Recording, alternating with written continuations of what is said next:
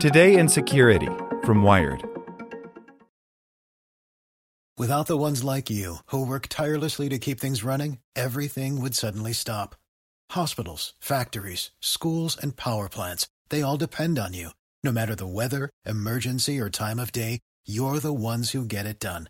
At Grainger, we're here for you with professional-grade industrial supplies. Count on real-time product availability and fast delivery. Call, click Grainger.com, or just stop by. Grainger, for the ones who get it done. Want to learn how you can make smarter decisions with your money? Well, I've got the podcast for you. I'm Sean Piles, and I host NerdWallet's Smart Money Podcast. Our show features our team of nerds, personal finance experts in credit cards, banking, investing, and more. And they'll help you make the most of your money while cutting through the clutter and misinformation in today's world of personal finance. You'll get clarity on strategies to help you build your wealth, invest wisely, shop for financial products, and plan for major life events. Listen to NerdWallet's Smart Money Podcast wherever you get your podcasts. Hey there, this is the spoken edition of Wired. The Under Armour hack was even worse than it had to be. By Lily Hay Newman. When Under Armour announced that its nutrition app MyFitnessPal had suffered a data breach impacting the information of roughly 150 million users, things actually didn't seem so bad. Of course, it's never good when personal data ends up online, much less that of so many people, but it seemed like Under Armour had at least taken reasonable precautions. But it turns out Under Armour only sort of got things right. Given how many high-profile data breaches have caused significant damage over the years, it's critical for companies that hold sensitive data to build their systems in ways that limit the potential fallout. On that front, the Under Armour hack incident contained some relatively good news. The intrusion only exposed usernames, email addresses, and passwords, indicating that Under Armour systems were at least segmented enough to protect the crown jewels like birthdays, location information, or credit card numbers from being scooped up. And the company says that the breach occurred in late February and was discovered on March 25th, meaning it did a public disclosure in under a week. That's laudably fast. Remember, Uber took over a year to fess up to its data theft woes. Under Armour also said that it had used the well-regarded password hashing function bcrypt to convert most of the passwords it stored into chaotic, unintelligible assortments of characters. When implemented properly, this cryptographic process makes it incredibly resource and time-consuming for attackers to attempt to crack the passwords and revert them to their useful form. After bcrypt hashing, a strong password can take decades to break, if not longer.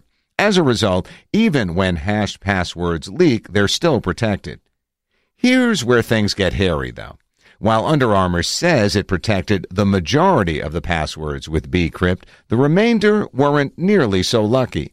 Instead, in a Q&A site about the breach, Under Armour admitted that some proportion of the exposed passwords were only hashed using a notoriously weak function called SHA-1, which has had known flaws for a decade and was further discredited by research findings last year. The MyFitnessPal account information that was not protected using bcrypt was protected with SHA-1, a 160-bit hashing function, Under Armour wrote in the Q&A. Bcrypt is designed to be extremely slow, and SHA-1 is designed to be extremely fast, says Kenneth White, director of the Open Crypto Audit Project. SHA-1 requires less computing resources devoted to implementing and managing a hashing scheme, making it an appealing option, especially if you don't understand the trade-off you're making. The vast majority of developers just think they're both types of hashes. The speed hit is well worth it from a security standpoint, though.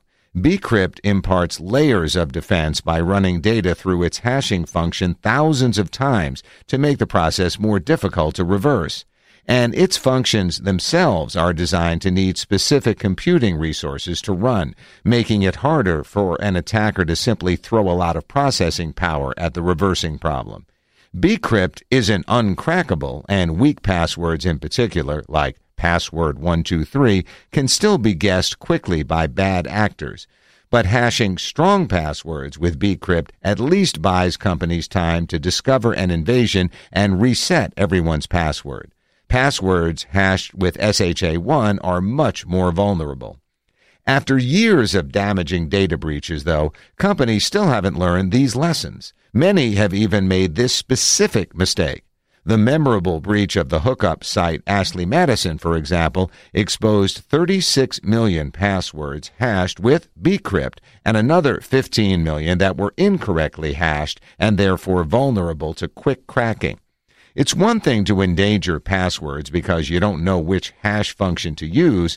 It's another to know the better option exists but fail to implement it consistently.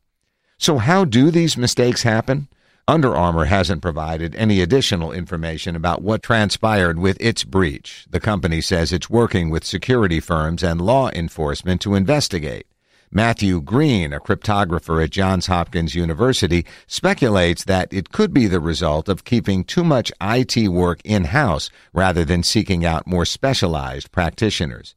It means you get some amateur hour stuff, Green says. My suspicion is that they upgraded from something terrible, SHA-1, to something less terrible, bcrypt, but had to keep the old data around for customers who hadn't logged in recently as part of the transition between the two hashing schemes.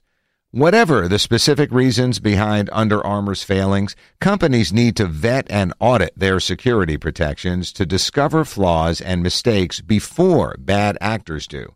Otherwise, big data breaches won't just continue, they'll be more damaging than they have to be. Without the ones like you, who work tirelessly to keep things running, everything would suddenly stop. Hospitals, factories, schools, and power plants, they all depend on you. No matter the weather, emergency, or time of day, you're the ones who get it done. At Grainger, we're here for you with professional-grade industrial supplies. Count on real-time product availability and fast delivery. Call, click Grainger.com, or just stop by. Grainger, for the ones who get it done.